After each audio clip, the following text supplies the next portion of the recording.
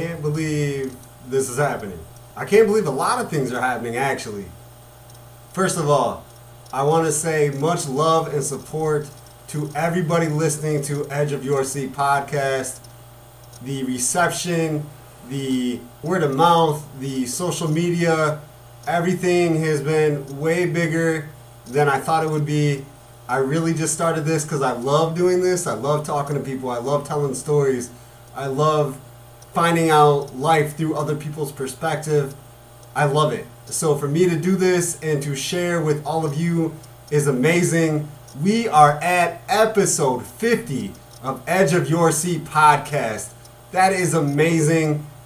And it would not be happening if it wasn't for you listening to us, following us, liking us on social media, Facebook, Twitter.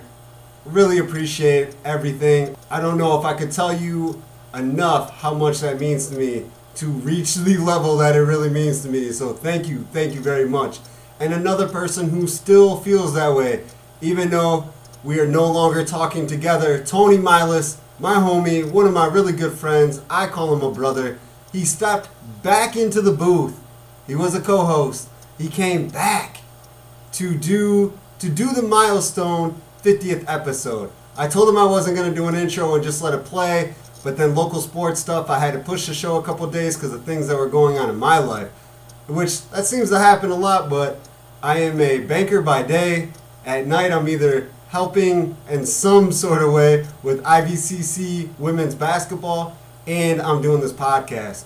Trying to do 3-4 a week, especially with the postseason of Illinois high school sports right now, right upon us. So I'm trying to do as many shows as I can, so they might not get out in extremely timely fashion, but as soon as I can edit and get them out, I am putting them out there for you guys to listen, because everybody should enjoy this. That's for sure. And Tony does too. He came into the booth. We talked. It was fantastic. He was here on Sunday. I am putting this up Wednesday night. You might not hear it till Thursday morning. So a few days later. Always fun to talk to my friend. We click. We mesh really well. That's why we're as cool as we are. He's cool as the other side of the pillow. I'm as cool as a cucumber. Two cool cats like that. What do you think you're going to get? Awesomeness. That was really cocky. I didn't mean it like that. Before we get to the milestone, Milas, epical episode, a couple things I want to say real quick. The St. Bede softball team is having their annual fish fry on February 28th from 4 p.m. to 8 p.m. at the LaSalle VFW. The cost is $10 for fish, fries, and coleslaw. Carryouts are also available if you do not want to eat at the LaSalle VFW. So, join the softball team from St. Bede. The Lady Bruins are always a good time, always ready to talk some softball and pump up their team. So you guys should go to the LaSalle VFW and help them do that. But before we get to the softball season, basketball postseason is underway. Class 1A and 2A are at the sectional final spot right now. Unfortunately, we had a team get knocked out in the sectional semis, and of course I'm talking about St. Bede.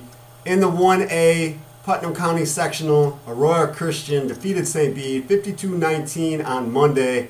Aurora Christian goes on to meet Gardner South Wilmington at 7 p.m. Thursday in the final. GSW defeated Newark 41-40 on Monday. That was a tough game. Now they're going into Aurora Christian, who is not an easy foe. Amboy stayed alive in Class 1A by defeating Galena 47-33. The Lady Clippers are in the Class 1A Pecatonica sectional final. They are going to play Eastland at 7 p.m. Thursday. This will be the third time Amboy is playing Eastland. Amboy has only lost one game this year, and that was to Rock Falls, who is Class 2A. There's a lot riding on this one. This is a huge game for everybody.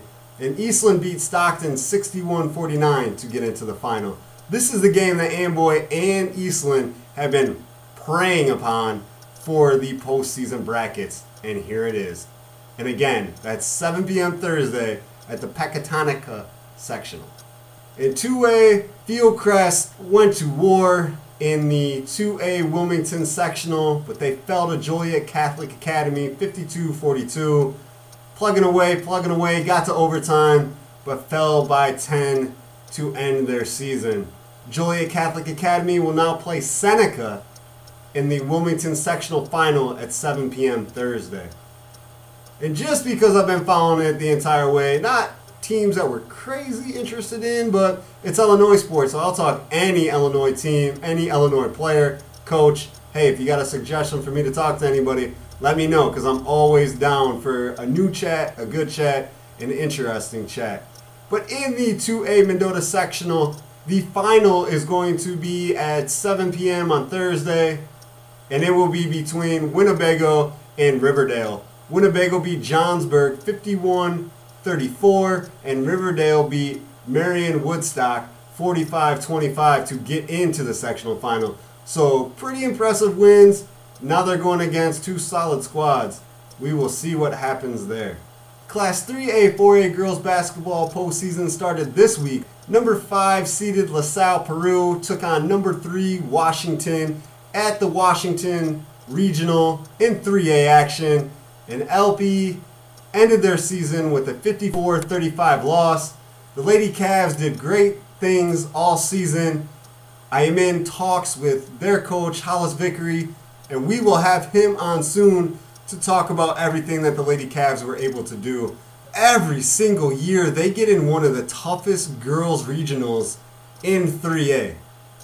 If you know anything about Illinois basketball, listen to the teams that are in this.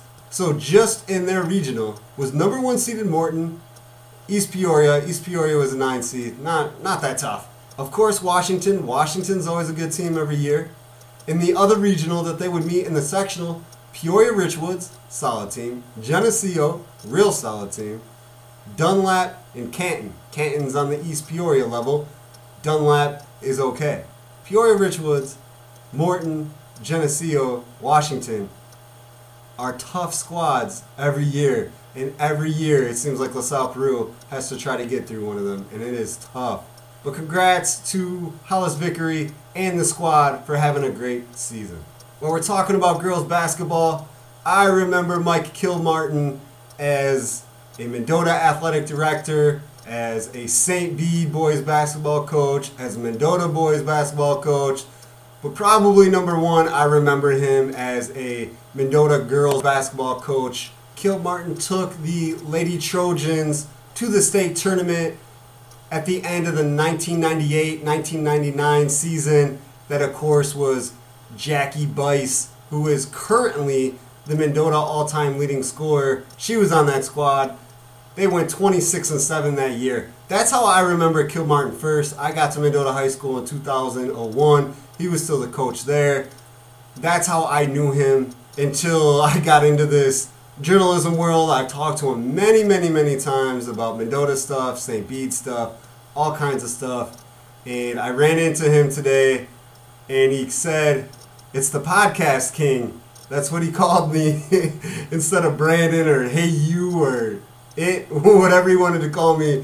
He called me the podcast king. That was a cool feeling. I asked him, I'm like, so you're telling me that you listen to my podcast? And he's like, I've listened to a few of them. They're actually pretty good.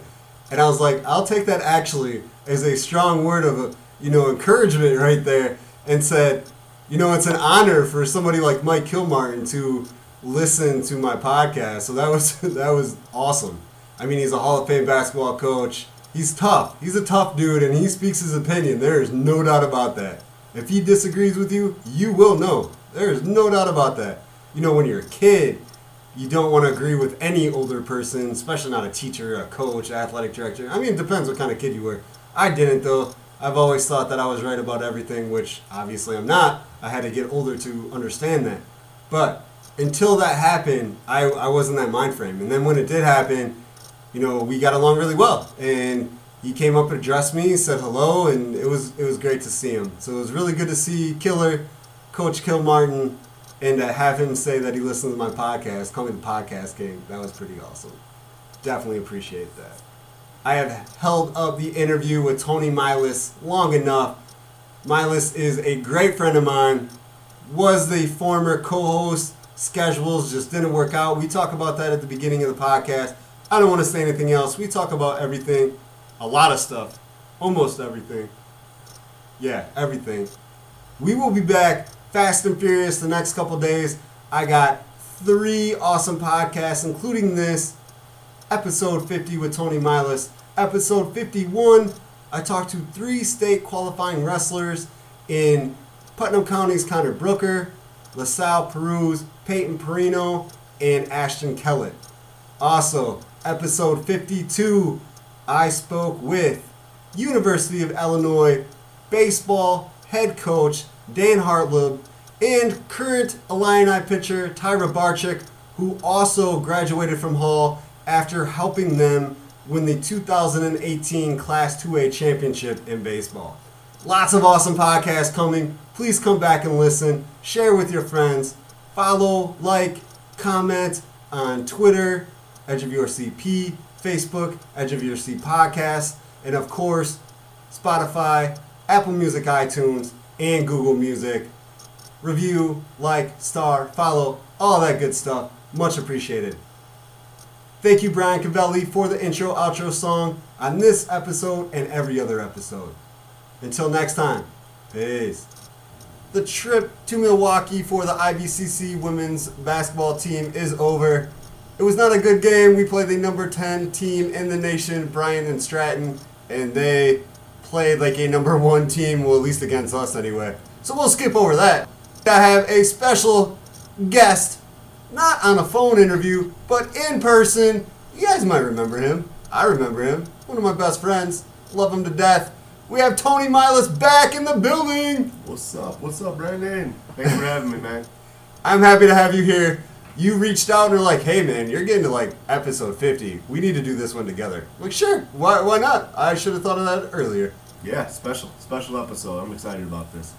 Today is Sunday before the All-Star game, so we'll talk about what we think is going to happen there, the special Kobe stuff. We're going to talk about trades, MLB and NBA. We will talk about the Bears. We'll talk about whatever we choose to. This is going to be a great national sports, non-scripted, just roll with it type day, right? like a buffet. It's going to be like a buffet of topics. A buffet, you ain't got a hitch on your belly button, do you? No. This is going to be like the national sports podcast Ponderosa. Right. You agree or disagree with us, it's going to be a good one. For sure. So we'll go straight into trades. I jotted a couple down that I wanted to talk about. We'll start with D'Angelo Russell. Was on the Golden State Warriors, now in Minnesota. So Minnesota gets D'Angelo Russell, and the Golden State Warriors get Andrew Wiggins, a 2021 first-round pick, and a 2021 second-round pick. What do you think of this trade, Tony? I think right now this is the trade is better for Minnesota. I think in the long run, if Wiggins can get himself to be the role player he needs to be with Steph and Clay, I think he could really turn it around as well. But right now, I think I think it leans towards Minnesota. I think it works for both. I agree that Minnesota is probably the winner out the gate. I mean, D'Angelo Russell and Steph Curry playing together didn't really make a lot of sense to me. They're both facilitators. They're both scorers. They both kind of have the same game. Stephen Curry is just more elevated. He's a better player.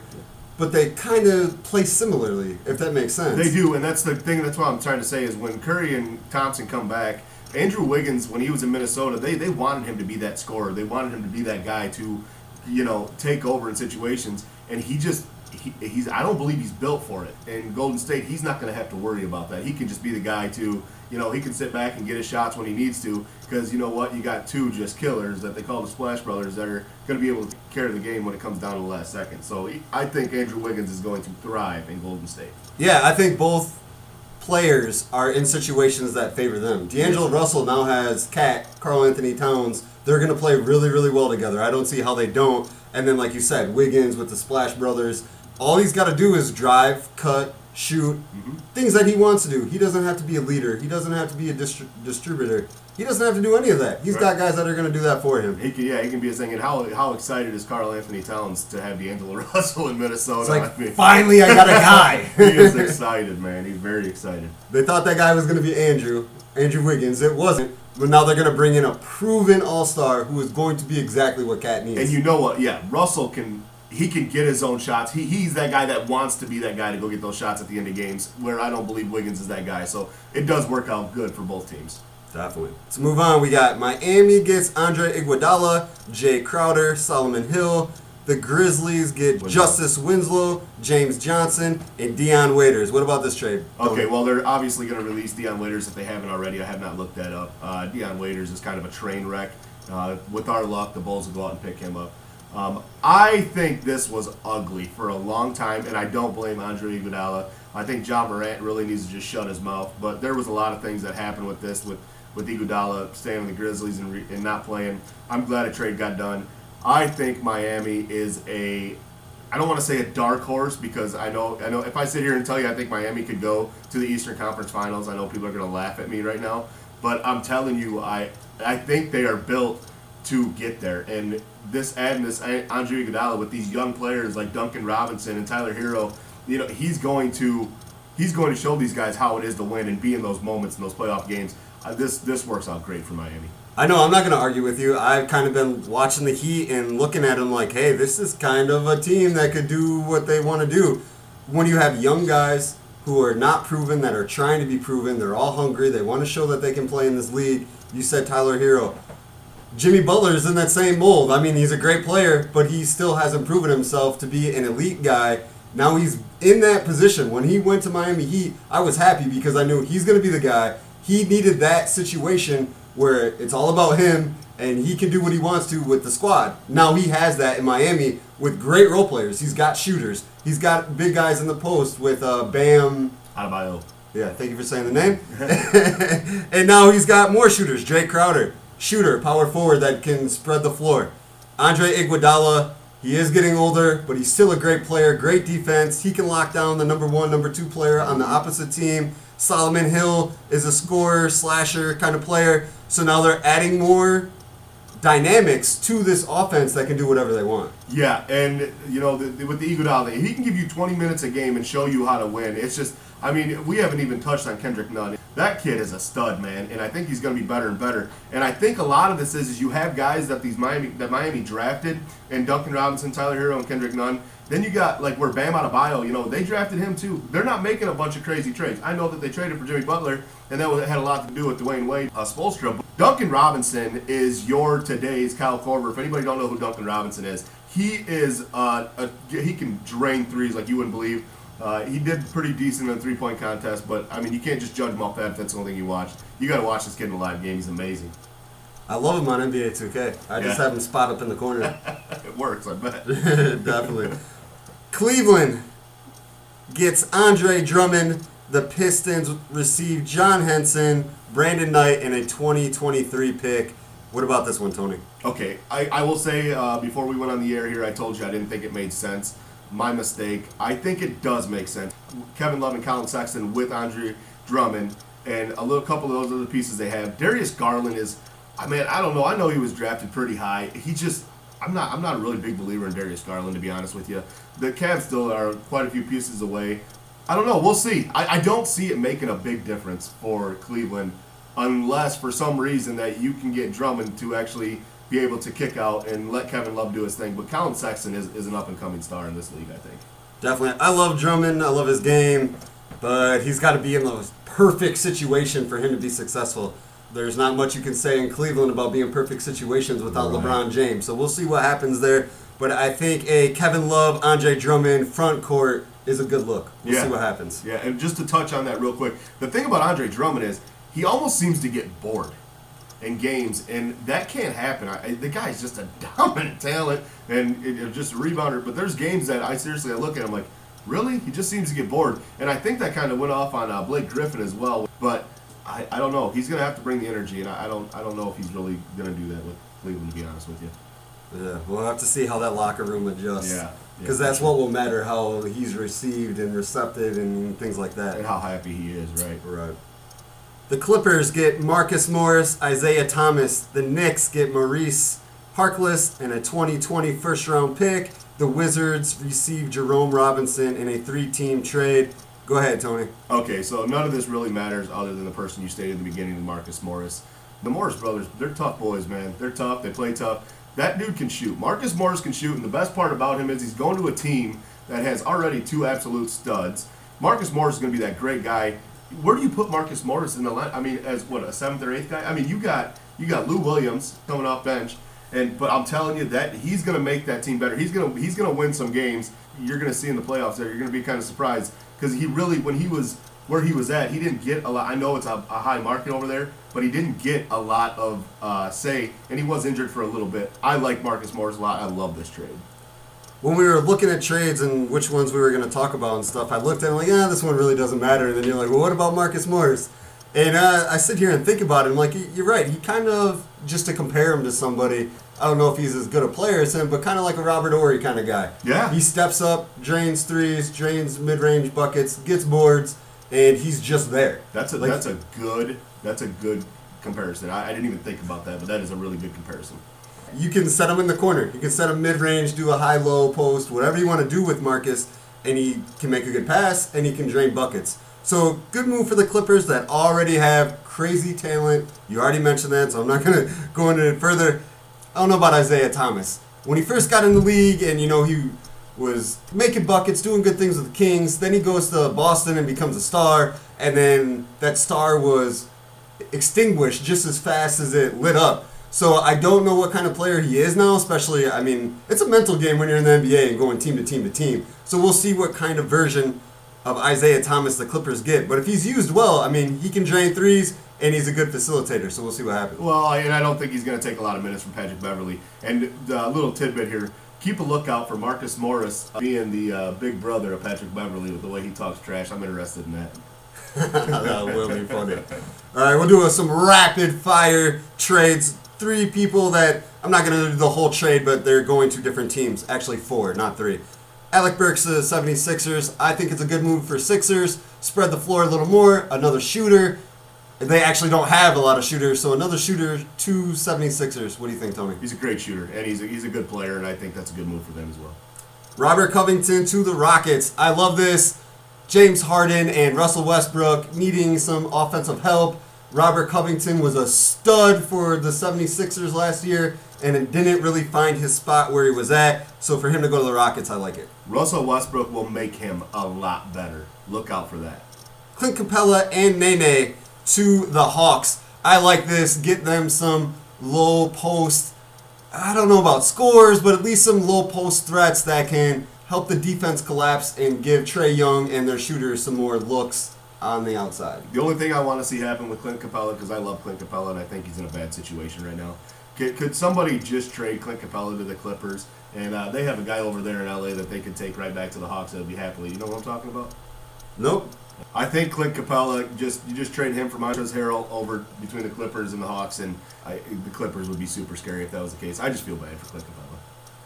That would be a monster trade for both squads, but unfortunately the trade deadline is over. I know, but it would work. You know what I'm saying? It would literally work. You know that if Atlanta went and said, hey, we'll give you Clint Capella right now for Montrezl Harrell, I bet the Clippers are like, all right, let's do it. Yeah, you know? yeah, no doubt.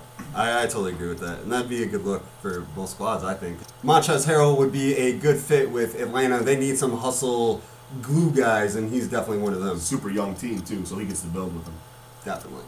Since the NBA trade deadline is over, our talk is over about it as well. Let's go to one MLB trade that has kind of swept the nation in terms of water cooler talk at work, and we, of course, are talking about Mookie Betts is officially traded to the Dodgers. Talk about it, Tony.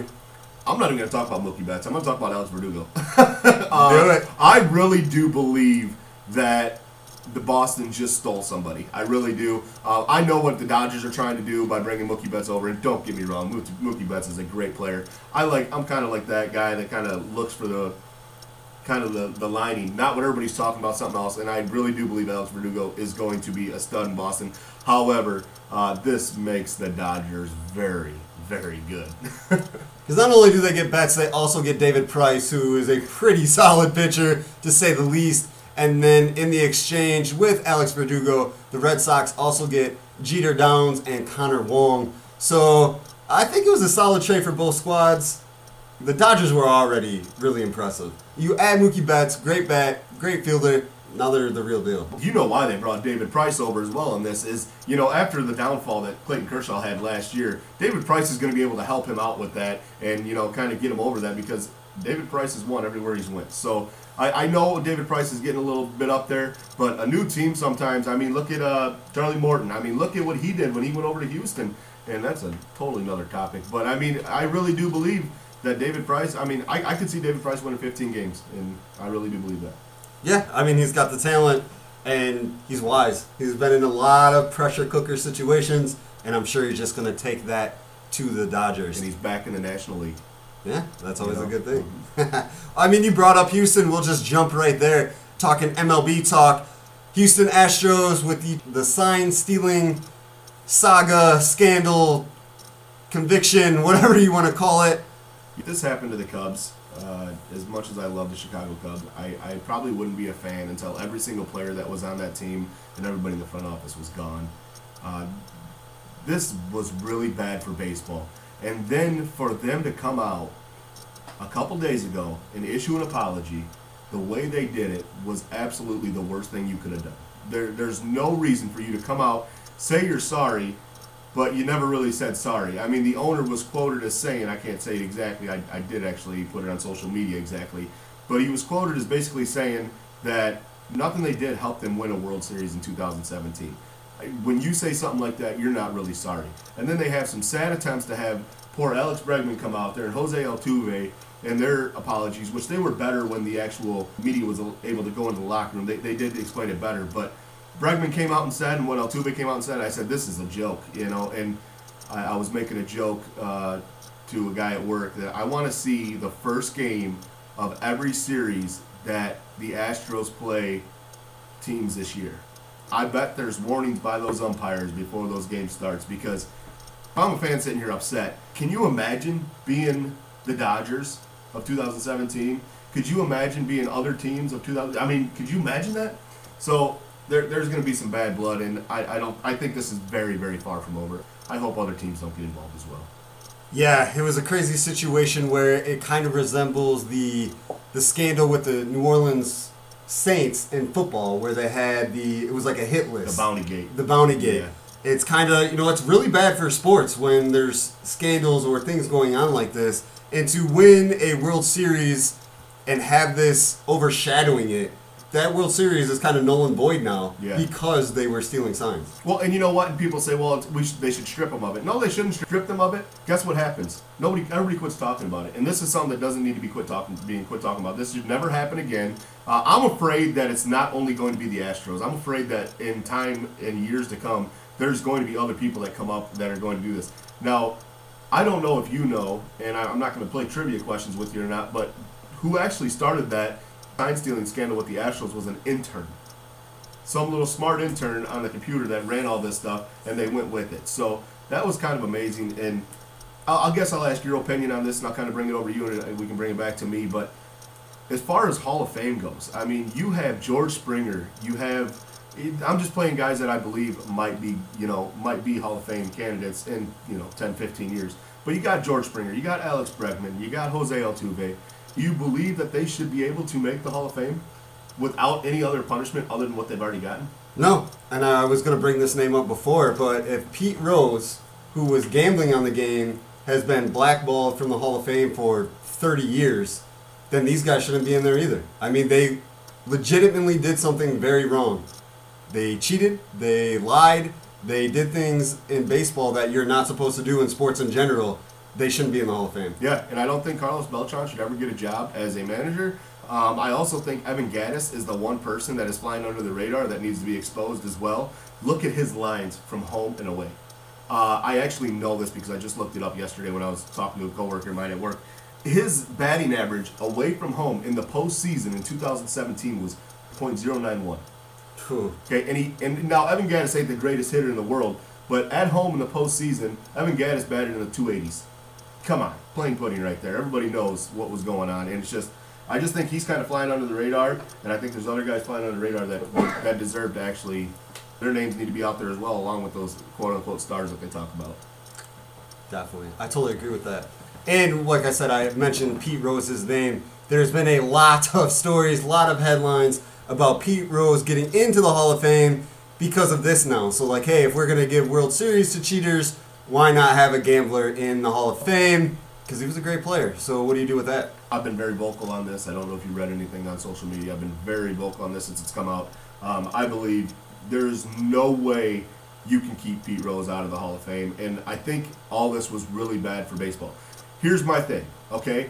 I will be perfectly fine with them keeping Pete Rose out of the Hall of Fame should they come out and take every single person. I don't care if you're an owner, if you're a manager. I don't care if you're just some guy running a computer.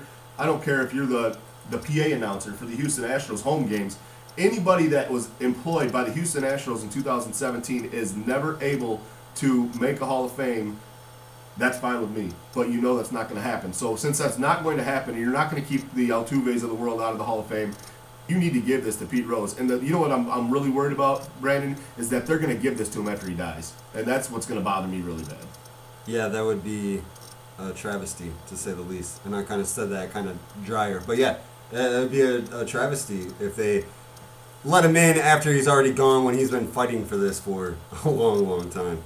I hope Pete Rose gets in. He deserves it. And he's already been vocal about it, so I do. I hope he gets in as well, and at least he's got us on his side for sure. I know there's people that's not on his side still to this day, but a big believer in that.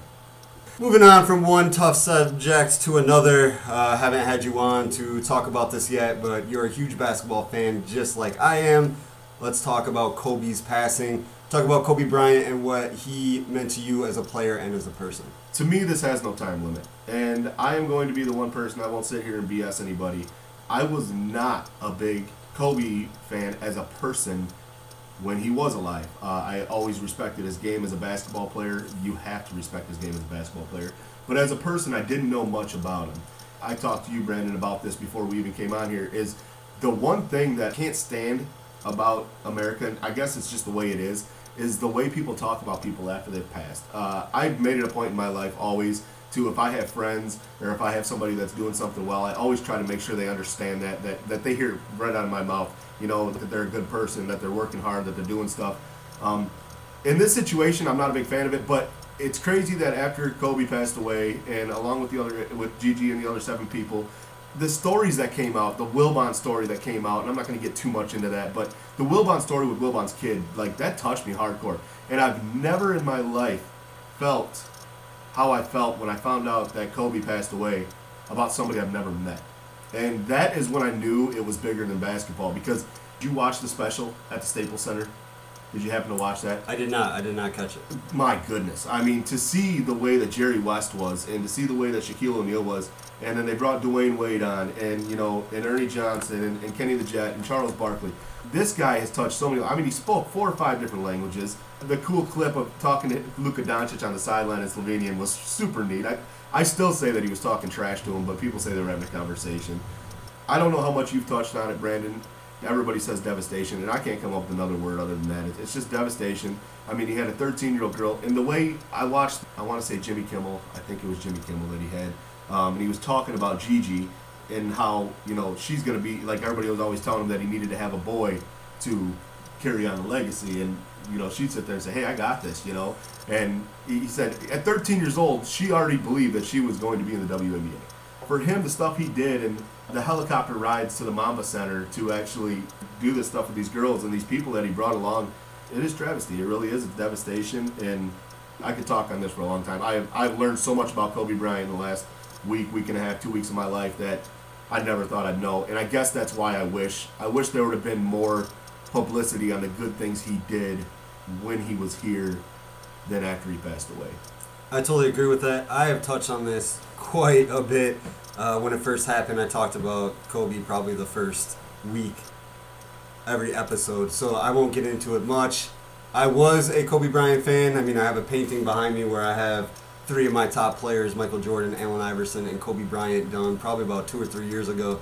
I did know some of the stuff that he did behind the scenes, and I totally agree with you in the essence of, you know, these players, these people are doing great things off the court that aren't shined on. They don't get a spotlight. LeBron James, I brought him up before, has started a college, does scholarships, does all kinds of stuff to help the community. Cleveland, I think when he left Cleveland to go to Miami the first time around, it really wasn't about him leaving as a player as much as it was him being part of the community and everything that he was doing behind the scenes because now he wasn't going to be in Cleveland. I thought that had just as much to do with it as him being a player on the court for the Cleveland. Sure, and it makes sense. And the LeBron thing, you and I both agree on 100%. We talked about this as well.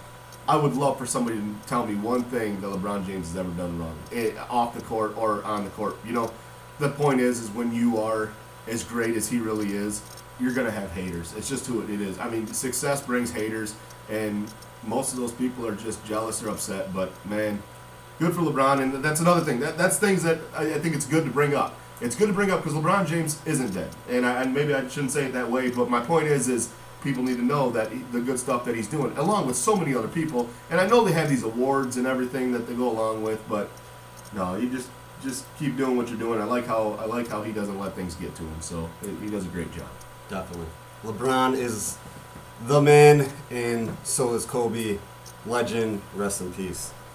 But while we're talking about Kobe, the NBA All-Star Game did some changes in honor of Kobe. One was they have now the MVP of the game, since Kobe Bryant was a 4-time NBA All-Star MVP. They have now changed the trophy's name in honor of Kobe Bryant. And they also did the format change for the NBA All-Star Game, which is tonight, in honor of him as well. So the first 3 quarters are going to be based on quarters, and whoever scores the most points or wins that quarter, $100,000 is going to a charity. And then at the end of the 3rd quarter, they're going to add those points up. So say, Team LeBron has 100, Team Giannis 95. They're going to add 24 points to the largest score, so it'll be 124 is what you have to go to, in honor of Kobe Bryant. Instead of having a time clock, a clock at all, I'm sure there'll be a shot clock, but a regular time clock, it'll be just a set score, get the extra 24 points to win the game in honor of Kobe. What do you think of these changes, Tony? Okay, I got some cool things to talk about here. Here's the first thing. They always talk in an NBA All-Star Game, they say, would we ever have a 200-point game? Okay, what if they had a 200-point game this year and it was 224? That would be amazing. That would be crazy, right? If that was the final of 224. Now I know that's far-fetched. However, the one thing that I really think is cool and that I'm really interested in watching this All-Star Game tonight is that they named the All-Star or the MVP trophy after Kobe Bryant. How many guys on that floor are going to want that trophy, that first trophy? So everybody. Yes. So this game is actually going to be a lot of fun, and I don't see anybody walking out of that arena with that trophy other than LeBron James.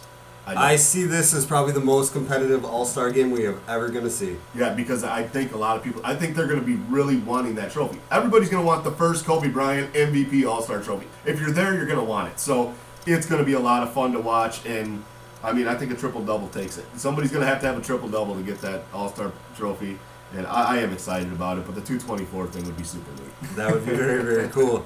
And you got to think, Kobe was known as one of the most dedicated, determined players. Obviously, he did that in the All-Star Game, 4-time MVP. He didn't go and just jack around. He was there to play. So everybody is probably going to be like, hey, this is for Kobe. We're going to do it the Mamba way. Right. So I can see that. And to touch on one other thing with the charities, which I think is a super cool thing with the 100 grand charities every quarter, I believe that is going, and you can correct me if I'm wrong, I believe that's going to all Chicagoland charities as well. Yes. So that's pretty cool that this is in Chicago. The charities are going to the Chicagoland areas, and I haven't been more excited about an All-Star game in a while, to be honest with you. Yeah, definitely. And I said the 100,000 after the first 3 quarters, so that's 300,000 there. And then the winner is going to get 200,000. So 500,000 is going to go to charities all in the Chicago area. That's awesome. It's amazing, amazing, amazing. Good stuff for NBA. I'm really proud that they did that. Yeah. I don't know if proud is the word, but I'm happy that they're doing stuff like this. I think they have done an excellent job with the passing of Kobe Bryant. I think everybody has done an excellent job. The way that people have expressed themselves and have come out. Just the small, Gigi always said she was Trae Young's favorite player. Trae Young's, he's going to be coming for that too. It's just, it's a lot to talk about. It's really, it's going to be an exciting All-Star. I kind of don't have any other words I can really put it into context, to be honest. I feel you, my friend. I feel you. Rest in peace, Kobe. Rest and in Gigi. peace, for sure. And everybody that was in that helicopter, for sure. It's the end of February. We have March right around the corner. That means March Madness is almost upon us. Any favorites of yours going into your brackets? I'm gonna be the most plain Jane person ever on this. I don't see anybody beating Baylor. I just don't see it. And I seen Duke just whooped up on Notre Dame really well yesterday on me, but that Baylor team's tough, man. I thought you were gonna say Duke because that's who I got early. Right now, going in, they're least in my Final Four. We have to see how it fills out the bracket and who's where. But I've been watching a lot of Duke games and they're tough. Yeah, they are tough. But my thing about Baylor is Baylor, and it's not that I'm not gonna sit here and tell you that I know the Baylor team hands down like I know the NBA and stuff like that. I don't. But you notice something about Baylor every year. They always have a good team. They're always there. And I just think, I know they're number one, and I know I'm not a really person to take that number one spot all the time. I just truly believe that this is their year, and I think they're going to get it done. And I kind of hope they do. I really do. I hope they do. So we'll see what happens. We'll see. I'm still going Duke. I'm just saying. I'm going Baylor. You want to put a friendly wager on it? All right, what's this wager? I'll tell you what. 10 jelly beans? No, I'll tell you what. If Duke, not 10 jelly. if Duke, you can figure out the wager for me. If I'll figure out a wager for you, and you figure out a wager for me. I keep seeing that this Norton antivirus is up on your computer. So I'll tell you what. If Duke wins, I'm going to buy you a Norton antivirus for your computer, so we can get that taken care of, and then you can think of something that you can do for me. Maybe give me some Botox or something in these wrinkled faces. We'll think of something. Then he checks. Then he hits the X button on the Norton antivirus, so I don't have to look at it. I need a new computer. We're probably being listened to right now. That's the problem. Yeah. Okay, I'm not buying you a new computer. I do have a laptop that can happen. I never use it. My kids might be upset, but that's great. Speaking of new, there's something new that everybody wants in Chicago, and that's a new quarterback.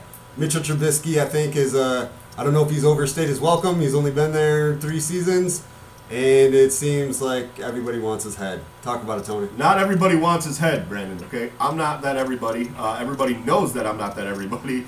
But I do believe you have to bring somebody in to compete with him. And at this point, if you can get Cam cheap enough, if you can get Nick Foles cheap enough, I don't know if cheap enough's even the word. If you could get somebody come in and just challenge him for his job. Now, I want Nagy to do it right, though. I don't want him to bring somebody in just to make the fans happy and then Trubisky gets the starting job. If a Cam Newton or Nick Foles comes in, or somebody comes in and beats him for that position, then give it to him. I will be okay with that, But I don't think you can just let Mitch come into the next year as just, well, you're our solid starter, here you go, take it. I know I want to see another year out of him, but at this point, you have a defense to win you a Super Bowl. You need to get the offense together so you actually have a chance to win every game you play. And the schedule, I know the schedule's not out week by week, but that schedule's tough. And it's not going to be any easier than it was last year, and the NFL's not getting any easier than it ever has been. So you need to get an offense together, and you need to get a couple wide receivers. I don't know. We'll see what happens. Go pick up Josh Norman. I'm going to run that real quick before anybody else picks him up. Go pick up Josh Norman. Get rid of Prince Amukamara. That'll make the defense a lot better. I don't know, but somebody needs to go on and challenge him for his job. What do you think? Well, I'm going to go back to the quarterback real quick because I was thinking some stuff. I don't know if I'm over Mitchell Trubisky because I feel 3 seasons is a weird parameter because, okay, we've seen him, but there's also potential there still. He's not a horrible quarterback. He's got the arm. He just needs help with his decision making. I feel like if his decision making in pressure situations was a lot better, he would be a lot better, and we wouldn't be having this conversation. So I do believe they need to bring in somebody, but I don't know if Cam Newton or Foles is the kind of guy. I'm thinking more of somebody that's on their way out, but has been in those situations and can give them some mentorship. And so you say it. I can't think of any names right now, so I'm not going to say who you're talking about. But just think about the 90s, early 2000s, like a Jeff Garcia. He traveled around the league at the end there, 4 or 5 different teams, and helped the new starting quarterback after him, helped him out, gave him advice. Somebody like that can push Mitchell Trubisky to the next level. The only person that's available for that is Phillip Rivers, and he wants to be a starter, and he's not going somewhere unless he's a starter. I thought about him, but I thought that exact same thing. He wants to be the guy. He's not the guy anymore. He's really not. No offense. He had his run. But I don't think he's the guy to be in that position. And like I said, I can't think of any names except the old guys, older that are way out of, retirement and stuff. But a Brett Favre at the end of his career, play one season, show him the ropes. A Jeff Garcia who was a journeyman at the end. Somebody like that, but I don't know if there is guys like that anymore. The only people you have is Josh McCown, which you've already went through. Another thing that to touch on real quick about Phillip Rivers is Phillip Rivers, to me, is not even a starter on one of the 32 NFL teams in the league. I believe he's a Hall of Famer, even though he's never won a Super Bowl. But I don't believe he's a starter next season. And somebody's going to give it to him. But, I mean, between him and Jameis Winston, sometimes I don't think they know where they're throwing the ball. Phillip Rivers had a great career, but, I mean, you have 9 kids, man. Hang it up. Go home and have fun with your family. I honestly don't even think he's a Hall of Famer. I think he's a Hall of Very Good. I do think he's a Hall of Famer. There's a lot of guys in the Hall of Fame that have never won a Super Bowl that have very, very comparable statistics that are lower than what Phillip Rivers has. All right, we'll take them all out of the Hall of Fame. Antarctica. We'll take them out. We'll take them all out. We'll take them all out. You have to meet the new requirements. Right. So when I was talking to Evan Carroll, another Mendota boy, probably 2 weeks ago, I had asked him, since he's a Packers fan and I'm a Bears fan, you're a Bears fan as well. Poor kid. Poor kid. I think his whole family's Packers fans. Poor family. I'm kidding. So I told him a couple Packers that I always wanted to see as Bears. So I want to ask you the same thing. I picked 2 players. I want to know who you would pick. You only get 2 picks. All-time Packers. They can be whoever they want. Evan stuck with, when he was picking Bears, stuck with, people that he had seen. So he didn't pick Walter Payton or anything like that. But who are 2 Packers you would not have minded being in a Chicago Bears jersey? It's simple. Reggie White and Aaron Rodgers. You can never argue with the Reggie White. Aaron Rodgers, I think, is a supreme talent. I'm talking Aaron Rodgers in his prime. Right. If you could have taken those 2 guys and you would have been able to draft them, Reggie White and Aaron Rodgers are my 2 guys. Now, I do want to know, because I did not listen to this in your podcast, who did you choose? I picked Aaron Rodgers and Charles Woodson. Not Charles Tillman. Peanut was a Bear. Said the wrong name. So yeah, I picked Aaron Rodgers and Charles Woodson. I loved Woodson. He was a ball hawker. He was tough, physical.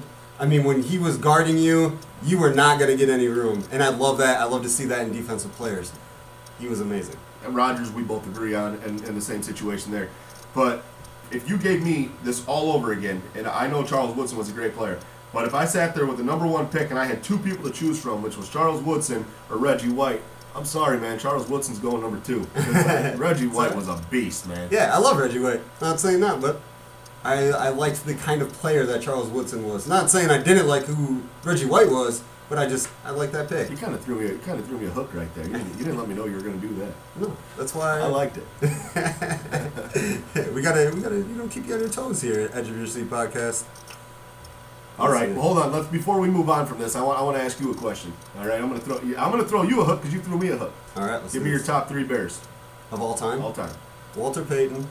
Well, this gets tough when you're thinking eras. It don't have to be the best, like, stats wise. I'm saying just like your 3 like favorite. My Bears. 3 favorites. Right, sure. Then I would go Walter Payton, Brian Urlacher, Matt Forte. All right, I would go Walter Payton, Brian Urlacher, and Mike Brown. I think Mike Brown gets lost a lot in the mix. He was so exciting to watch. I love Mike Brown, and when you brought up the Charles Woodson, that's the first person I thought of was Mike Brown. So, good picks, though. I like it. Yeah, I like Mike Brown, too. And Evan picked Mike Brown. He was one of the players that he picked. I think he picked Hester and Mike Brown. I think that's who he went with. But yeah, Mike Brown was amazing. Unfortunately, had injuries, shortened his career, but he was an amazing, amazing defensive player. But I always liked Matt Forte. He was quiet, did everything on the field, showed you what he was going to do instead of telling you, which we are getting into the era where everybody thinks they have to talk. You're not talking about Antonio Brown, right? He's one of them. He's one of them. Well, Matt Forte just got the job done, so that's why I throw him in there. Walter Payton, I mean, sweetness. There's nothing else I need to say there. Got a kid named after him. Of course, that's going to be. The thing about Matt Forte, the greatest thing, and we can go on after this. The one thing that I loved about Matt Forte, Brandon, was when he scored a touchdown. What's the only thing he ever did? Pointed to the sky. Pointed to the sky, looked up, pointed to the sky, and he was done. He didn't do crazy celebrations, which I know when he played you could, and they called it the No Fun League and all that. But honestly, I believe if Matt Forte was playing right now, I still don't think he would do celebrations. I know where you're coming from. He's a humble guy. I kind of feel like I'm doing him a disservice, but boy, I really loved Mike Brown in the early 2000s. What a stud. No doubt. It's okay to have different picks. I don't know. I kind of want to be like you. Nah, nobody wants to be like me. One more thing I wanted to discuss with you before I get you out of here is Little League Baseball. I see that you've always been very dedicated and had an eye for baseball, and you've been a coach before with Little League and stuff like that. So just tell me what you're doing now. And Little League is right around the corner. Yeah, I'm really, really busy, along with actually doing work and raising kids with a wife, and I actually joined the Little League board this year, doing a lot of work with that. I also, Dominic, my 13-year-old, I don't even know if I've told you this or not, has got an invite to play with the Illinois Valley Titans for a travel league. So we'll be doing that. There's going to be a lot of traveling during the weekends. But to stick to the City League, I'm really excited. I'm going to help coach with Josh Randolph on the 13, 14-year-old team. He brings a kid from Oglesby that went to state last year. That 13, 14-year-old team went to state. I have been out to Josh's to hit, taking Dominic out there and watched Justin hit. I'm going to tell you right now, he might have one of the most pure swings. Anybody that knew Jesse Griswold from Mendota, if you ever think about his swing, you can look at Justin Randolph's swing and you'd lose it. I mean, we all come from the Phil Bodine bred people of going through high school and stuff, and it's so funny because after we got done hitting out there, and Josh Randolph was trying to help Dominic a little bit with like his swing and keeping his back foot, and we got in the car and Dominic's like, he says everything just like you say it, and I said, Dominic, we grew up in the same program, so I'm really excited to work with Josh now. They moved from Oglesby to Mendota. I'll tell you what, Mendota High School is going to have an absolute stud baseball player in a couple of years. I'll tell you that right now. He'll be going to high school next year, so he's good, though. He's very good. Awesome. Very cool. Little League is always a cool experience. You have the players that want to play. You have the players that are just there because their mom wanted them to stay off the couch during summer break. You put them together, and then all of a sudden you have these kids that just wanted to play video games actually playing baseball and wanting to do it. So it's a great thing. When I was helping you that one year, I saw a lot of that.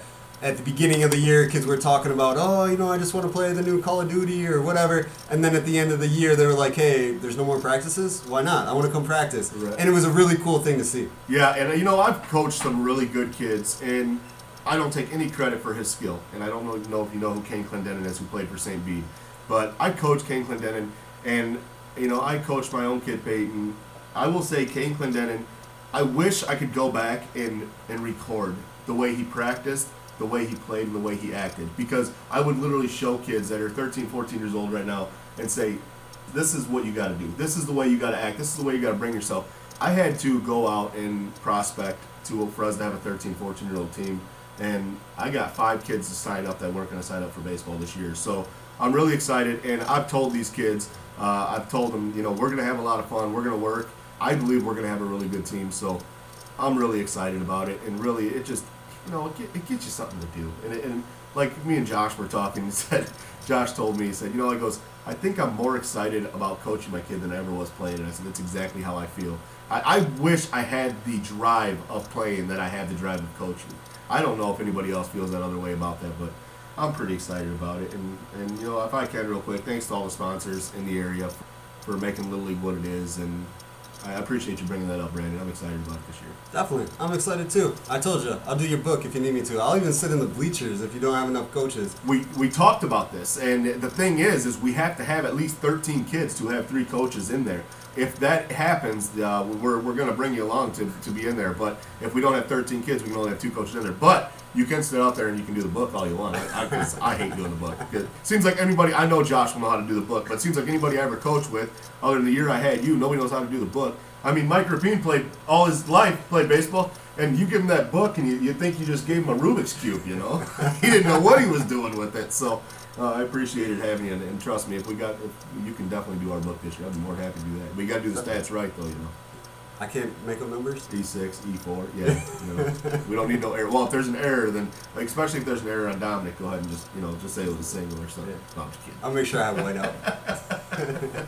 I would love to do that. It's always fun. I've been doing a book or keeping stats for 20 years, so it's always fun. And I get to chill with the kids. So, anything else we want to speak about here, Tony? We went through all the topics I had jotted down. Well, remember that article you did about us for our 11, 12-year-old team? I do.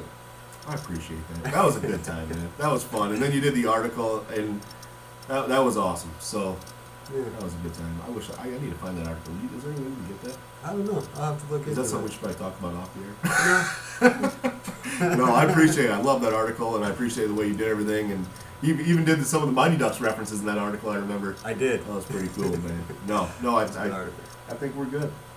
Awesome. Well, Edge of URC podcast. We didn't even talk about this, but this was episode 50. 50 episodes. That's 50 episodes in about 4 months. We have been trying to share as much as possible with you guys, so it has been a lot of fun. Tony, thank you. This is kind of like nostalgic, sort of, have you back in here and doing the podcast. I appreciate it. Our lives get busy, and things happen. But I'm more than happy to come back anytime. I was actually the one that reached out to him to do this. I thought it'd be great to do the 50th episode together, and I love it. I honestly, there's times I wish we could do it all together at the same time. But you've been doing a great job, man. And I don't know, your 3 hours of sleep a night's gonna catch up with you soon enough, I appreciate it, man. Thank you. This has been a great episode, great time with one of my best friends forever, BFF. Well, until next time, peace. Peace, Jim out.